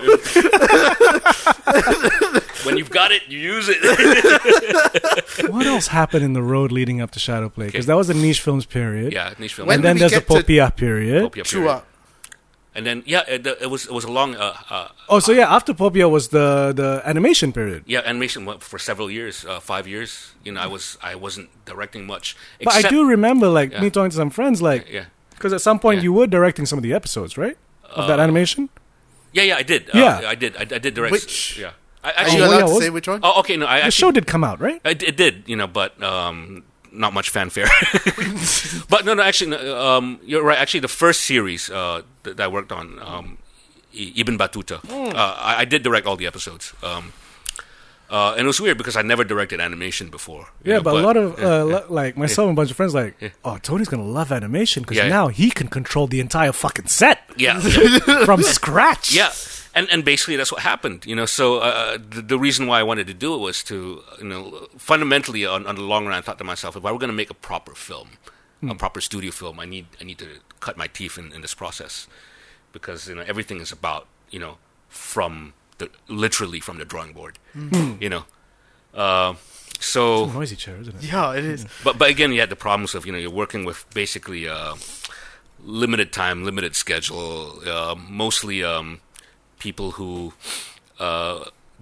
didn't have any substantial experience in the animation industry. so it was basically like a learning curve for everybody involved, you know. So it wasn't quite the experience I expected, but I learned a lot from it. You don't want to go back to animation? I'll consider it, provided that we do it properly, you know, with the time and money allocated for it, you know. But it kept me going because after that, you know, I went into KRU for a period, initially as a contractor, and then I went full time as well to basically develop animated IP for them. Okay. And in a way, I directed the episodes on the conceptual level, like the animatics, providing a kind of the beats as well, even with temp music. Okay. So by the time I left, we just passed it to the animation director to execute it. How different when you say the process is to making real life stuff? Essentially, the difference is the animation itself, the process of animating. But in terms of storytelling, it's not that different. Okay, I would say. But it's the animators who get the brunt of it, obviously. Of course. You know? Of course. And lucky for me, I never had to get my hands dirty there, you know. But you also did a PTO video on green screen. Yeah. Oh, yes. Yeah, I was a cowboy. Yeah, I remember this. You were Clint Eastwood. No, I was all three. I was all three, yeah. The good, the bad, and the ugly. Yes. Yeah. What was the name of that video? I know this. I was going to say Jesselton Tonight. I was like, no, it's No, not. it's not. Lost in America. There we go. Yeah. With Jordan again. Yes. You know. You also didn't you have a part in that as well? Yeah, it was Elvis. Yeah. Yes, that I have a photo of you dressed as Elvis. Vegas Elvis. Caught in a trap. I can't back down. So and that was in the old KRU building. Thank you very much. Yeah. Yes. Where was the old KRU building? Somewhere in KL. In Wangsa Maju. I was shocked that they shot Chichat Man in that green screen room because I was like, You can't jump in this room. Movie magic. Yep. Oh yeah. So then after KRU, what was next? Chua. Chua. That's what basically got me out of KRU. And I think that was the first taste that anybody got of what Shadowplay would become. Yeah, the segment that I did was essentially a dry run for it, at least on a stylistic level, and in terms of what I could do with my muse, Tony Yusuf. So don't take that because I got a new muse now. Poor No. Tony. Tony will always be my muse, but the other muse is like, we'll mention her eventually. Good. So yeah, Chua. Yeah. Like I remember spitballing the ideas for the stories, and then when Tony was like, "Mine's gonna be a noir," of course it is. We would expect nothing else. Which was really weird because we're like, for those who haven't seen Chua, it's a story about a couple having pre-wedding jitters, and it flashbacks to different moments in their lives. Yeah. So when Tony pitched this very noir story. Involving the brother of the groom, which was like, that's a sneaky way to get Tony Yusuf in this movie. I'll admit, me and Mike were like, is this gonna fit? Yeah, it did. And it did. It did. It really did. Is Chua online or No. When? It was on Astro, whatever the fuck. Is there any plans to get it anywhere? Yeah, we were talking about I would love to see Chua again. Yeah.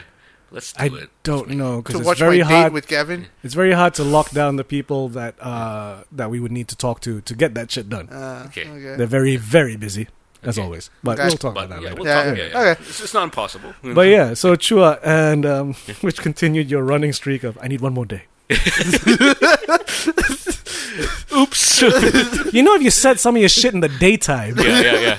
it wouldn't be so tiring and you wouldn't overrun. I know, but Was there a single daylight shot in your segment?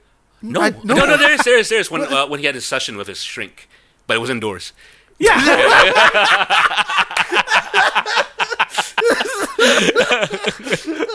Daylight.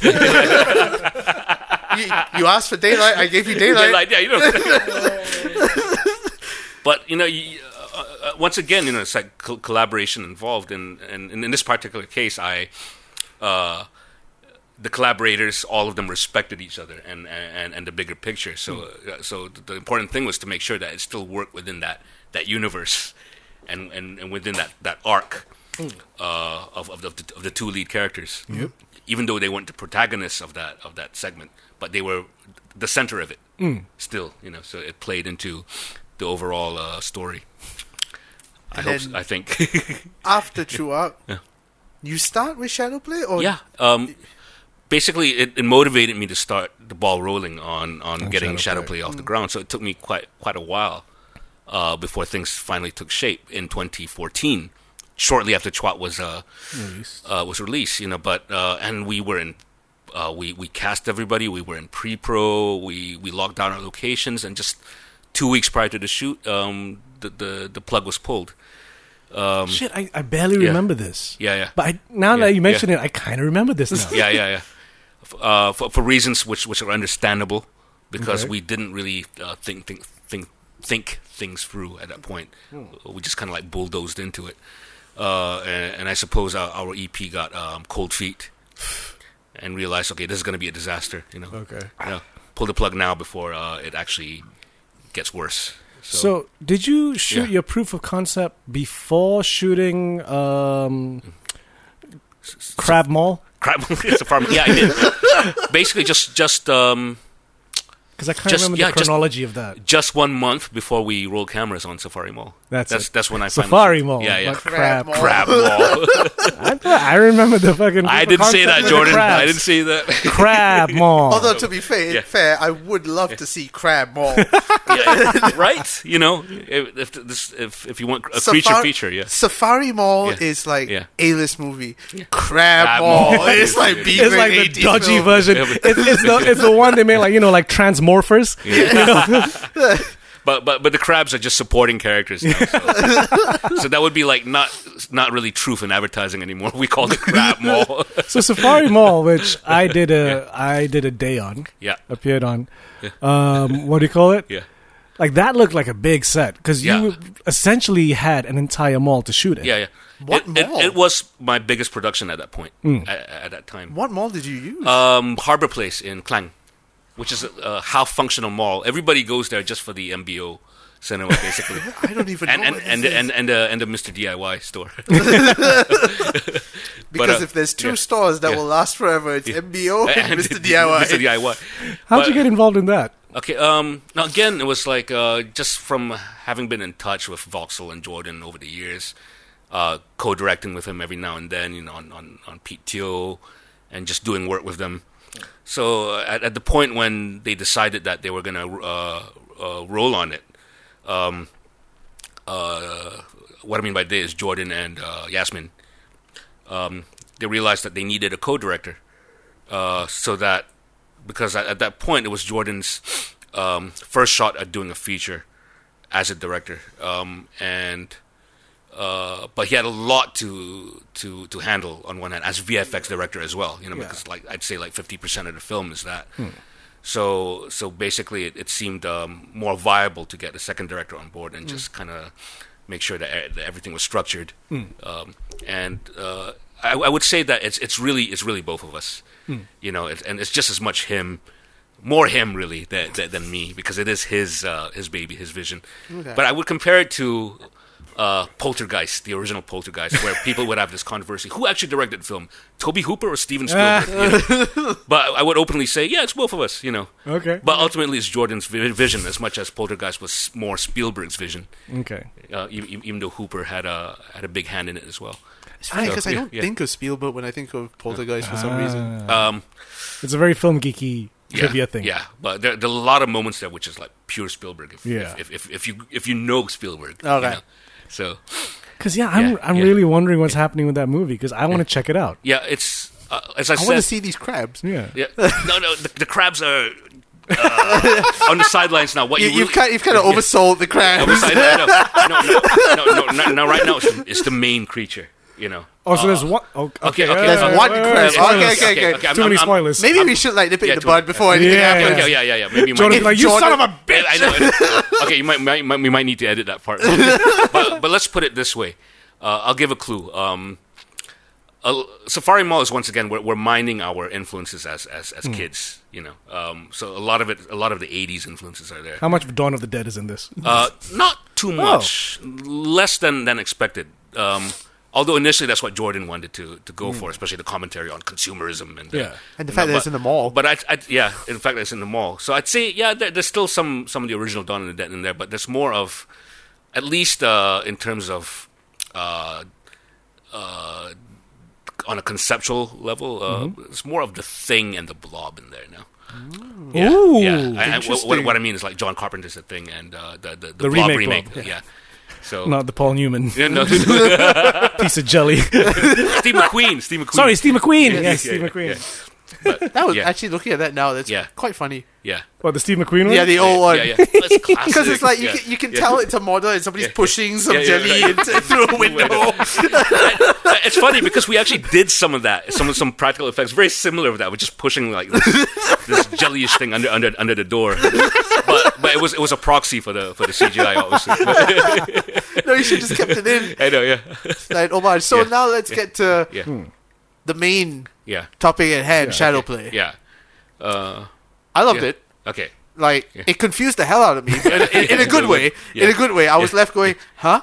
But but I think, chiming what you said before, you've somehow made KL look fucking beautiful. all right, I don't know how you did that. Yeah. How you managed that. yeah. I'd say the past 10 years of just conceptualizing this film and focusing on the idea that I was going to shoot it in the city, Yeah. kind of just coalesced, kind of like morphed together, and it's hard to explain because a lot of it is instinctive, and it just came out that way because a lot of it had to do with the locations, of course, Yeah. because on one hand, you have a visual concept, you want locations to match. So there was a lot of wrecking involved. I'd say like 2 2 years worth of it.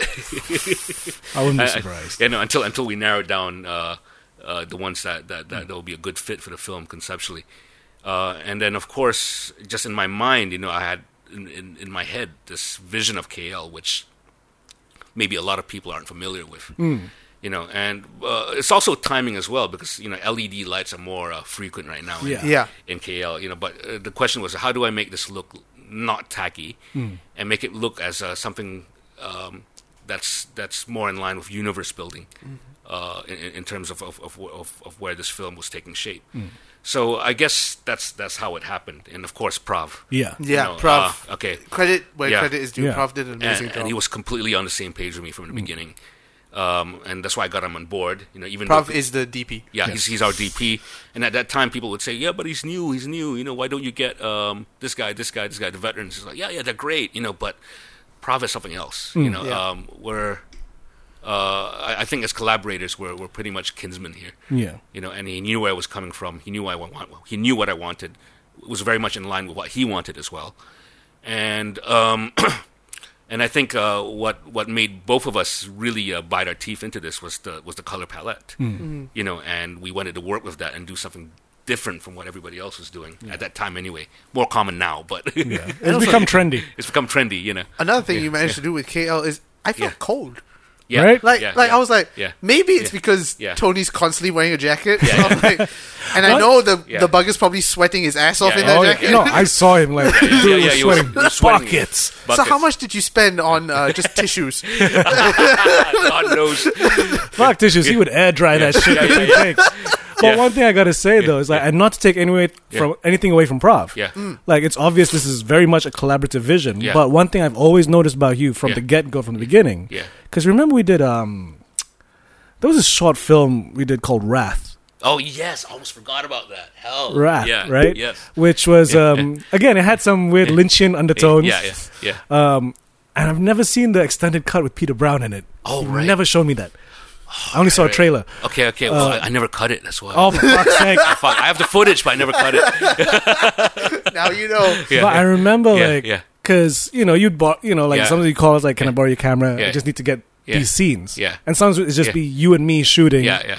Like, you just shoot me walking around in a white shirt and a Chris. Yeah.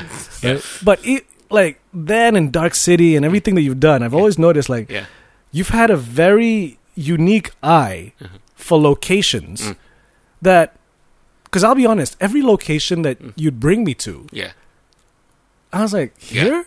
There was there was one scene which is near your place, somewhere behind Ampang Park, and it was this house that had been in the middle of being demolished. Ah, right. Yeah. Right? Yeah. And just looking at it, when we look at things as humans, everything's very wide. Yeah. So just looking at it like, what scene are we shooting here, Tony? And he's like, don't worry, just all I need to do is just walk to that door. And I can't see the screen. It's like, okay. And I walk over, and we do a few takes of whatever. Then I see the cut, and I'm like, this does not look like where it was. Yeah, right. You have a really interesting way of. Yeah. I don't know how your eye does it. Maybe you can give some insight to this. Yeah. Like, number one, you notice places. Yeah. Because the ending of that movie was like, where the fuck is this place? Yeah, right. Yeah. He found this empty plane in the middle of nowhere. Yeah. Somewhere in KL with like a straight drop down a hill. Yeah. Which was like our climactic scene. I'm like, how do you even spot something like that? And go in your head like, okay, if we shoot this side, and this side, it'll look like what I want it to look. Right. As opposed to if I stand 2 feet back and suddenly it's like, ugh. Yeah. That, the way, like, looking at Shadowplay, the way you saw KL and then the way Prav interpreted it. Yeah.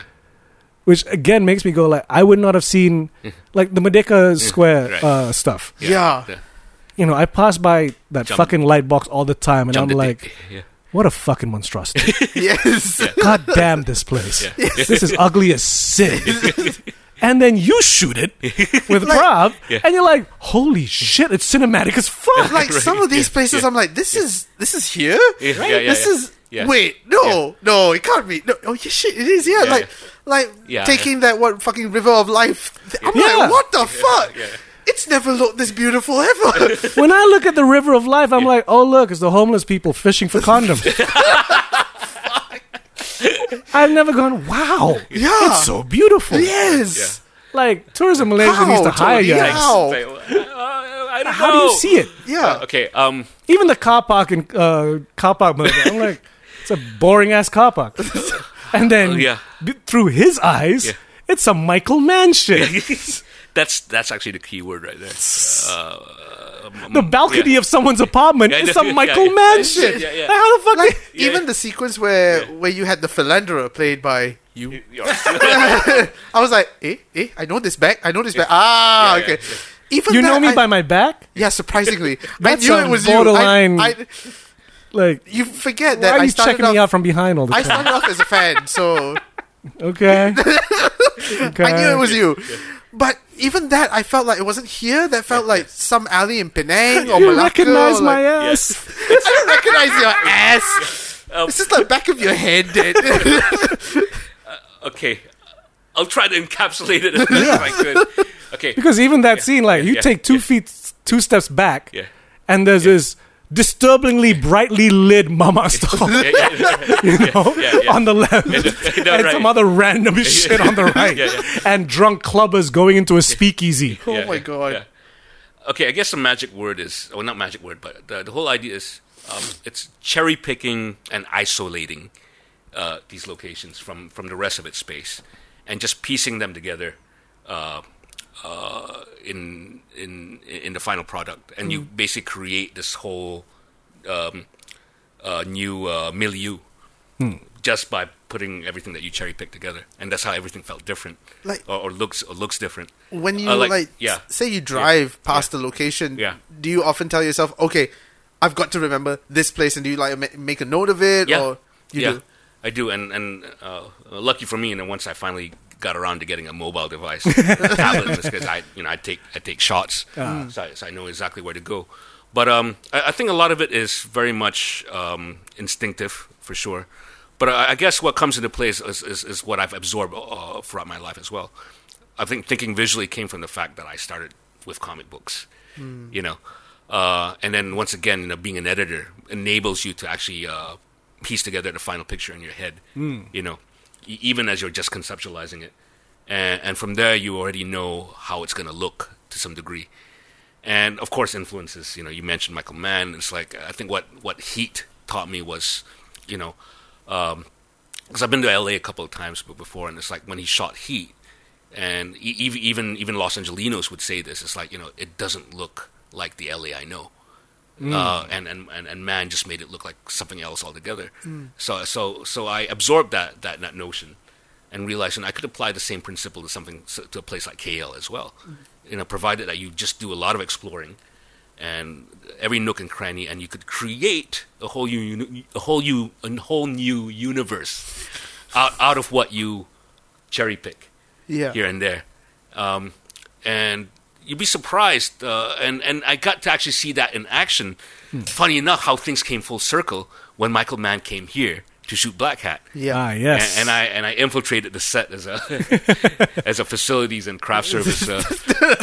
Although initially I was part of the BTS crew as well, so at least I got some legit claim to that.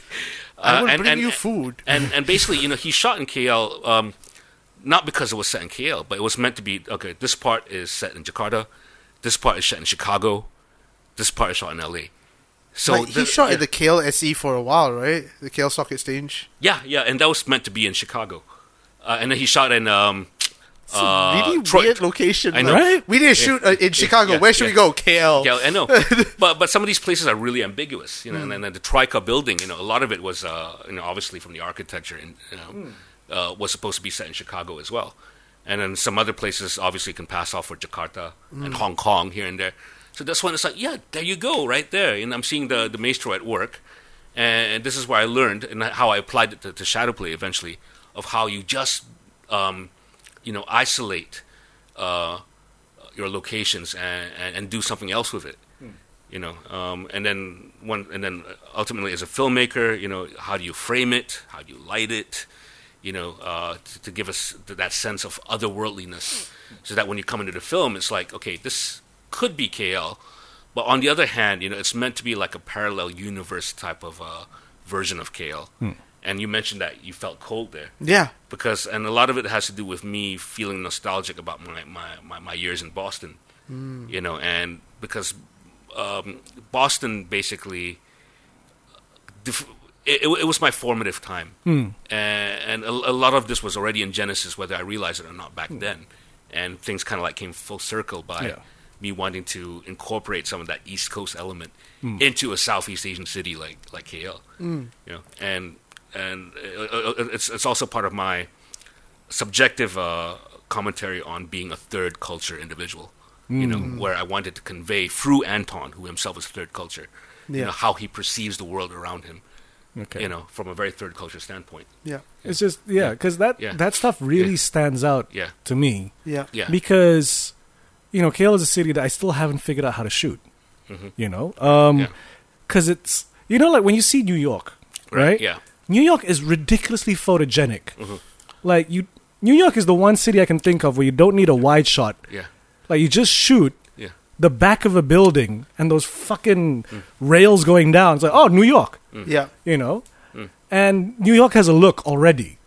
And it's like when I compare that to KL, I'm like, the fuck is what is it? Aircon units on white buildings? What the fuck is it? And somehow you found a look that really works. Like, it's very otherworldly, but it's still KL. KL. Yeah. Other thing about the movie as well, which is unique to it, and it's something that I've noticed throughout your career. Your characters, and this might put some people off, and other people might find interesting. But your characters have, I would say, a very unique to you style of delivery, style of acting, which some people would argue is very unnatural. Where's the influence of that come from, and why do you like that so much? Okay. Or were you trying to be natural all the time, and I just burst your bubble? No, not really, because no, you're right. Although it might work differently for different people. Because if I want to go natural. You watch something like Devoted, which is natural all the way because it was meant to be grounded in reality. But even with Devoted as well, there's still a style of delivery and performance. Yeah, it's not as much as shadow play. But it's still very you. Yeah. Okay, then that's weird. Then it boils down to maybe you don't notice it. I do in a way. Okay. I do in a way, but you kind of like make it more clear to me right now. Okay.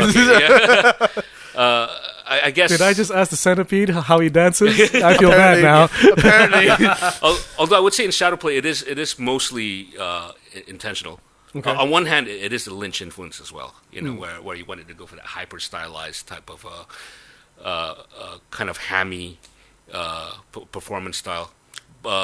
Because a lot of the characters are, you pose the question of whether these characters are real in the first place, and I think to convey the sense that all of this could potentially be in Anton's head, I wanted to heighten that sense of being in the surreal by having the performances be a little bit more dreamlike as well. And quirky, and it also boils down to how the characters convey it, too. And I told them, don't. There's something I did communicate to them, depending on the characters, that there is a tongue-in-cheek element to this. Yeah. So play it for that. And so that's how it happened. Whether it worked or not, it's in the eyes of the beholder. So. For me, I'm going to go on a limb. I think this is one of my favorite Tony Yusuf performances. Yeah. Because it's a character that we rarely see him play. Yeah, he was like, I was bringing this up to you, like how, because I remember when, I remember the script and the characters. And at first, I didn't really quite see Tony Yusuf in the role because the character is very vulnerable and almost childlike. So I was quite surprised, actually. It was like, you're right. I was just like, yo, he's kind of vulnerable and childlike. Yes. I was expecting like, the Chua character. Yeah, He's yeah. gonna be like, I want to fuck you up. Yeah. Like Mar from Sin City and Yeah, shit. yeah. No, This like is this- the there is that- antithesis. There is that strong sense of vulnerability, Yeah, and yeah. when we get to the third act, he becomes so vulnerable that I'm like, holy shit, I don't think I've seen Tony in this sort of position Yeah, before. yeah. Because I remember writing the first draft, and he was almost like a Rain Man character. Yeah. And once again, being ahead of the curve right there. Yeah. And it's like, it became so commonplace for all these detective characters on TV to have some kind of a quirk, whether they're autistic or Asperger's or OCDC. It just became a cliche. So this one realized, okay, let's not make him have this condition anymore. Yeah. Just make him have something more deep rooted, something that basically rewired him, from a past experience. As opposed to, I have Asperger's, so therefore, like Sherlock, like a dozen other detectives on TV right now. Yeah. So it's like, and yeah, so. But it worked. It really worked. And yeah. Magat being his mentor also really worked. I really like Magat in this role as well. Magat self. Magat is, I didn't realize it then, but especially in the final cut, how basically he really anchors the film. Yes. And he really sells it. In fact, I want to... Okay, I've said it first, but I'm going to try to get him nominated. do it. I want to get all of them nominated. Do it. Yeah, so... Also amongst the cast, your new muse that has taken away Tony's throne. No. She's sharing it. The king is dead, long live the queen. No. It's more like the king has his queen now. So I have a king and a queen. So as it should be. Yes, tell us a bit about. Okay. Julia Hartman. Julia Hartman's, yes. Okay, so going back to the beginning, I think I already knew exactly how I wanted Lamia to be, even on a script stage, and as it took shape, because it became more nostalgic in nature. I wanted her to represent not just an old flame, but basically somebody representative of that from my childhood. Like as I mentioned before, I grew up, really worshiping Jennifer Connelly and Winona Ryder and Phoebe Cates. That kind of mold, Yep. And incidentally, I think it was around the time that I was working with Michael on a few things, and somebody who was working with him, Kenneth, read the script and told me I know somebody who exactly fits the mold, and introduced me to Julia. Was at that time working as a talent and as a model for a lot of things, and she came in for the audition. She seemed kind of lost, which essentially really worked for the character. And on one hand she looked the part, but it had to be more than that. She was Lamia. Okay. On many levels, but now that I know her a lot more, not so much anymore. she's just Julia, but at that time there was a mystery to her, because I didn't really know who she was at that time, and that really fit the character. Because Lamia, story-wise, is meant to be somebody who represents an ideal. She's a MacGuffin. Some people would complain that she's not fleshed out, but on the other hand, it's intentional because she represents a facet of Anton's psyche as well. Yeah. But not to give away the story too much, but the character essentially poses the question of who the actual storyteller of this film is as well. So if that's something for you to think about as well. Yeah, it's going to take me a few watchings to... Yeah.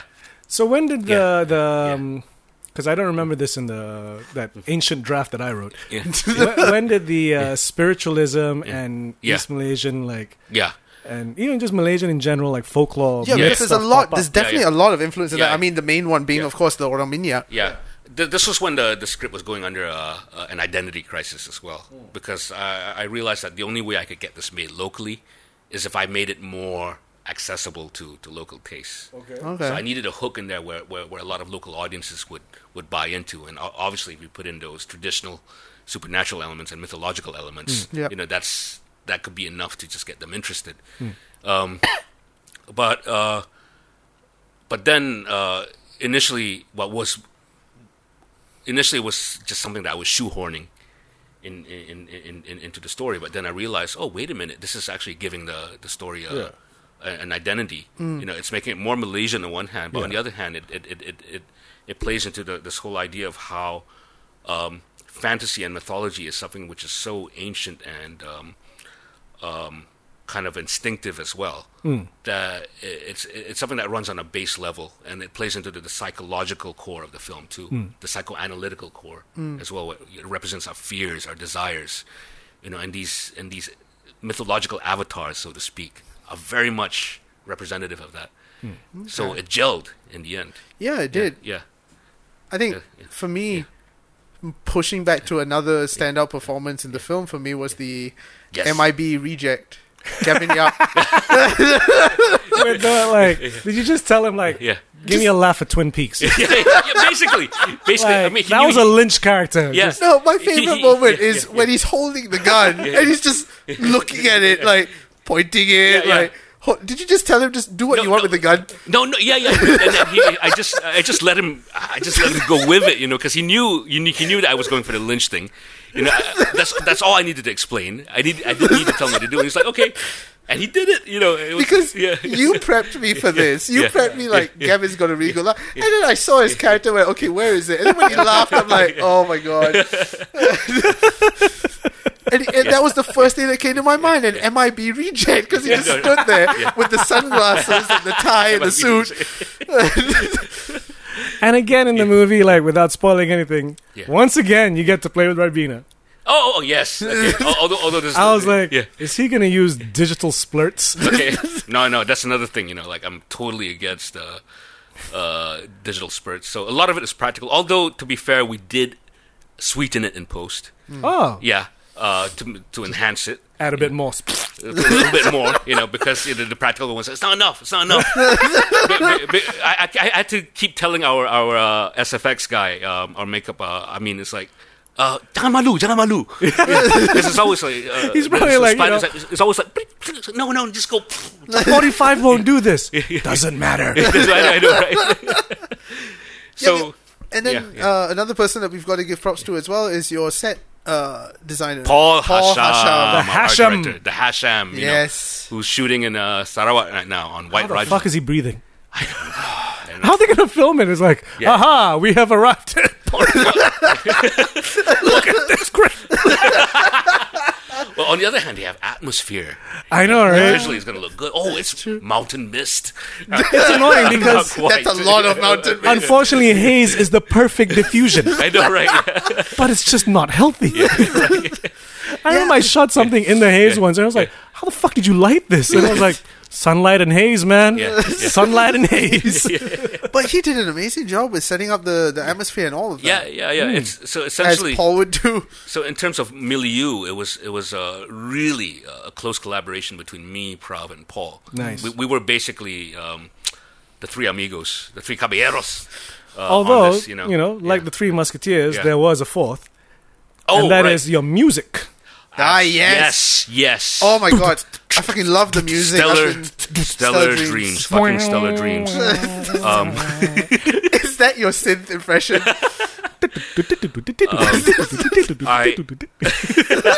Sounds like Legion. Sounds like the news. I have to confess, that's what sold the film in the end. Really, I think without that element in there, I don't think the film would work as well. Which is a musical style that has also gone trendy recently. Yeah. Yes, thanks to Stranger Things, to be honest. Yeah. Yeah. Everyone's going 80s synth pop. It's like, Yeah.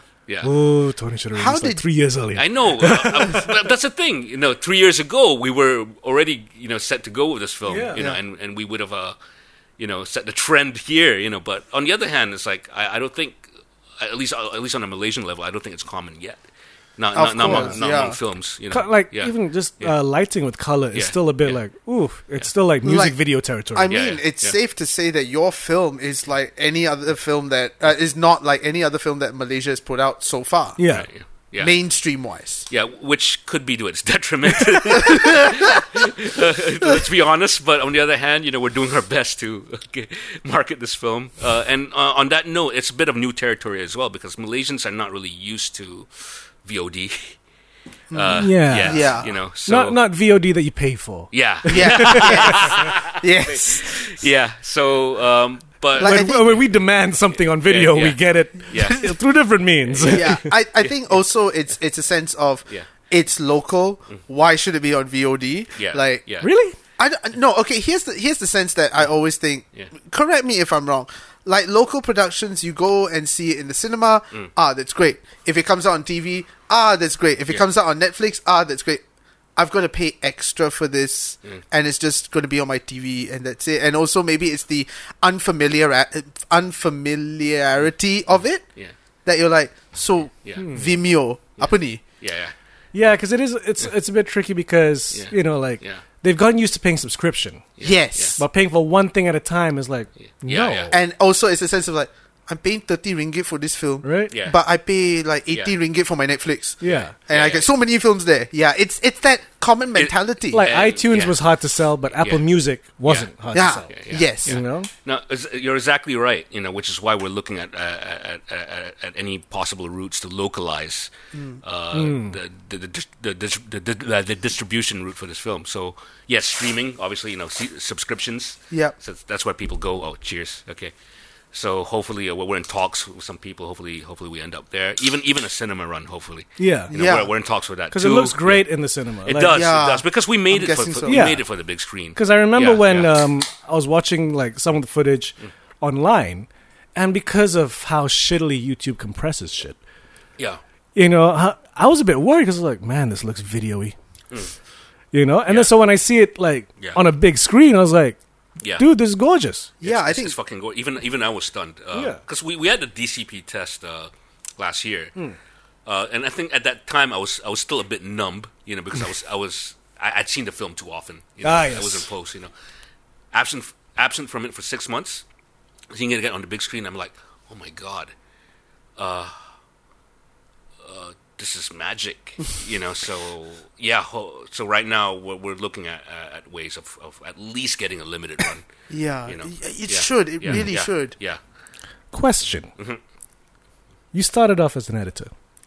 Yet I remember back when we were first starting to work together, Yeah.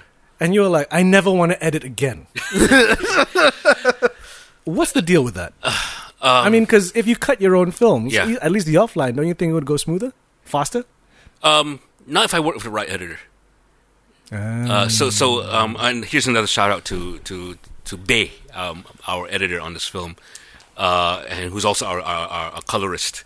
You know, which helped and make it come alive with the way it looks in the end. You know, so I think if you got a really good editor who's really on the same page with you, then essentially he's working as your fingers. Yeah. You know, but on the other hand, they got their own mind as well. Yeah. And they bring things to the table that you wouldn't have thought of. Yeah. You know, which just completely enhances the film. So your editor has to be your collaborator as well. So here's our fifth musketeer, Bay. You know, so I'd say these five individuals, in terms of how the film came together as a final product, you know, were really instrumental in its success. That's relative, of course, you know, but But you really don't want to Yeah. edit anymore? Because, you know, you Yeah. can download Avid for free now. I know, but Like, legally. it's just it's a pain in the ass. I think just those 7 years just really. Spoken like someone who actually worked in post-production. I know, right? But on the other hand, it's like if you're not bound by deadlines, and you're right, and if I could probably still edit my own first cuts, Yeah. if I wanted to. But here's the thing: if it's my own film, I'd be so precious with it; it would take longer. Fair enough. It would take longer. If it was somebody else's, yes, I could do it in a snap of a finger. The other But, question, though, yeah. is because, you know, you're very specific about, like, since early on, you're very specific about your lighting and your look. And you tend to know a lot of these things already, like the technical aspects of it. But Yeah, apart from when I ask you to handle a camera, I don't really see you handle a camera much. I'm lazy. What? Is that the fucking reason? It's what- Simple yeah. terms. Yeah. Basically, yeah. Wow. No, I know because I mean, Such like a shit answer. You wanted the truth, I mean, right? no, God damn. no, one hand, and I wanted to go the same route as you. I mean, you're basically doing everything. You know, you're Robert Rodriguez. It's awesome, and you're skilled at it. You know, and I've seen all your recent DP work. I'm like, holy moly, you know, by leaps and bounds from Chiplat to this, you know, to fucking, you know, Dario Argento style lighting. You know, it's like, Wow. You know, I could have gotten you to shoot this film too. But I just, from my point of view, it's like the results are better in hands of people who are masters at that trade, as opposed to being a jack of all trades. And You in my tend to enjoy collaboration a lot too. I do. You know, so it's just getting the right people together. And from my point of view, at least from what I want to do, I get the best results out of collaboration. Okay. Whereas, as opposed to me being a jack of all trades, it probably wouldn't be as good if I decided to direct and shoot at the same time and then edit. You know, Which is a lot of people have said to me. but you're special. you know, maybe you don't do all this shit. Maybe it'll come out better. No. You're special because you know you're wired for it. You're trained in it. You're wired for it. You know, it's like, You're special. yeah. I'm And on top of that, you know, because and you're left-handed too. You know, that's the ingredient right there. You're left-handed. You know, I'm a special boy. Now go have your applesauce. Because what you're good at is not necessarily what I'm good at, you know. So, and at least to me, it allows me to take a backseat and take a look at things overall, Okay. and it enables me more control too, in that sense, because I'm looking at it from a vantage point. Okay. You know, when I have collaborators executing for me, or I wouldn't say for me, with me. Yeah. With me. So, yeah. That's why I don't handle a camera as often. There's your answer. There you go. Although I'd like to, you know, it's just that the other problem is I've developed butterfingers. So you're scared you're going to drop the camera? Especially for a piece of merchandise like that. It's like, yeah. You know. So... because I didn't have that during the DV days, you know. It was, and I think You had the Sony fucking the hold upright. yeah, But Flip screen. you've got a grip on that thing, right? yeah. There's a little holder that will make sure They you all don't had a drop it. little holder. Yeah. I think a lot of it. Ever since we all went HD, that I became less. I became more reluctant in actually handling cameras myself because You used to load film. I know. It's like The scariest yeah. part of the fucking chain. here's on that note. You're right. You know what? I'll probably come back to it at some point. I probably would. You know. Because I'm curious to see what would happen Yeah. when a camera's in your hands. Because I haven't seen that Yeah. since the old Canon XM2. Yeah. Right. You know? Which now that I look back, like, my fucking iPhone shoots better than this camera. Probably more of the same, but not as good. You know, probably like fuck the focus here and there. You know, and But still, an exposure here and there. that's raw footage. I know, yeah, right. That's Tony Pietra at its You know, rawness. I would probably do it. The next time I do it is if I take less risks, which means if I wanted to go fully practical, like Dogma style, you know, then I'd probably do it. You know, no, like do a Cassavetes. No, do Inland Empire. Oh, God. Yes. Yeah. You know what? It's Lynch with a DV camera. That's it. You know, and he just shot practical. You know, I know, and I mean, the film aside. Yeah. You know, if I wanted to do something like that, yeah, that's probably the next time you'd see me with a camera. I saw some BTS of him shooting that in the documentary. Have you seen the documentary Side by Side? No, not yet. Oh, it's a documentary That's the Keanu, right? Yeah, Keanu Reeves directed documentary. Okay, yeah. Where he's basically grilling directors and DPs, Right, yeah. film versus digital, Yeah. right? Yeah. And of course, he talks to David Lynch because of Inland Empire. Yeah, right. And it's weird because even in the interview, like, so why did you shoot digital? It's like, well, Kevin, well, Keanu, as you know, Keanu, and I'm like, wow, it's just weird hearing David Lynch say Keanu. But in the BTS, it's just him with that Panasonic. Yeah. No, it was a Sony, I can't remember. And there's what's her name? Fuck, Laura Dern. Laura Dern. Yeah. I was like, now you look over to your left, then to your right. There might be something there. Okay, cut. Kind of like the way I directed you in Wrath. Yeah, pretty much. So you see the influences. Yeah, there you go. So I think with I don't dare watch that movie. So I think with that, how long have we gone on for? I'm gonna split this one up. I don't know. Should I split it up or just keep it? It's like 150. just keep wanna it. Yeah. I think James's episode was about this long as well, Did right? we split that? No, we didn't. We didn't. We kept Okay. one whole Okay, James. splitting is cool. These Make- are make it a- filmmakers make it a episodes. two-parter. On that note, what time is it? Just chime. It is 4:11. Okay, I think by 4:30 I need to. Okay. Okay, yeah. Okay, All right. We keep going. So- then. Okay. In With that way, that- before we end, yes. because we started like the Actors Studios interviews. Yes, so Inside, so we're gonna end. with him well, doing don't end impressions? yet. We still got 20 minutes. It's cool. Huh? No, because we're gonna do these questions and then Oh, okay. also we gotta put the song because Oh, right, yeah. we're gonna end it like you want to pimp out that group. Stellar Which Dreams. song are we going to use? Yeah, Because which I've song? been listening to the soundtrack. Our theme song, Homecoming. Homecoming. Okay. Yeah, Okay. Yeah.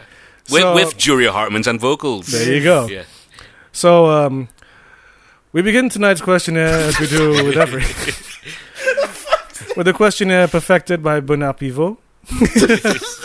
What is your favorite word? The one I say the most, which is basically What is your least favorite word? actually What turns you on? neon lights. What turns you off? A lot of things, but especially bullshit. What is your favorite curse word? Fuck. What sound or noise do you love? I love the sound of napalm in the morning. Smells like victory. Oh, sounds like victory. What sound or noise do you hate? The sound of my own fart. So you're fine with other people's farts? But your own fart? Yeah. It sounds wussy, but What profession other than your own would you like to attempt? I wish I was a detective. Really? Yeah. Homicide. Oh, I thought you meant a private eye and just taking Yeah, well- photos of people fucking each other. Yeah, well, homicide first, and then I get disillusioned, and then I become a private eye. What profession would you not like to do? With all due respect to my late dad, what he was doing. I get it. Because I would suck at it. That's all. That's all. Banker. Yeah, I wouldn't trust you with my money either. Thanks. And finally, if heaven exists, what would you like to hear God say when you arrive at the pearly gates? You did good, son. You did good. Yeah, there you go. Yeah. And with that, I am Nick Dorian. I'm Carol Mbaha. And I am Tony Pietra Arjuna. Keep geeking out, yo. And not ending with the usual theme song, here is Stellar Dreams.